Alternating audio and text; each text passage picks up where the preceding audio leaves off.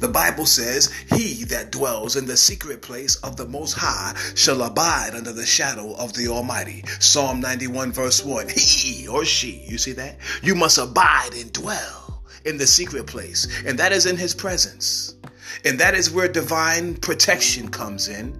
Okay, he will encamp his angels around you, and he will rest his mighty hand upon your life when you fellowship with him. When you make it your utmost importance to have union and fellowship with Jesus in your home, on your own, every day, between you and God on a daily basis.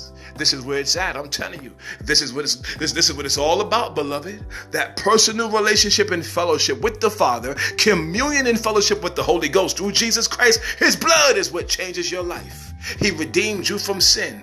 I'm telling you right now. And he's coming again for all of you who believe. That is the second coming of Jesus Christ, the rapture of the church, the glorious appearing, the great day of the Lord, the first resurrection. It takes place at the sounding of the seventh trumpet. He's coming.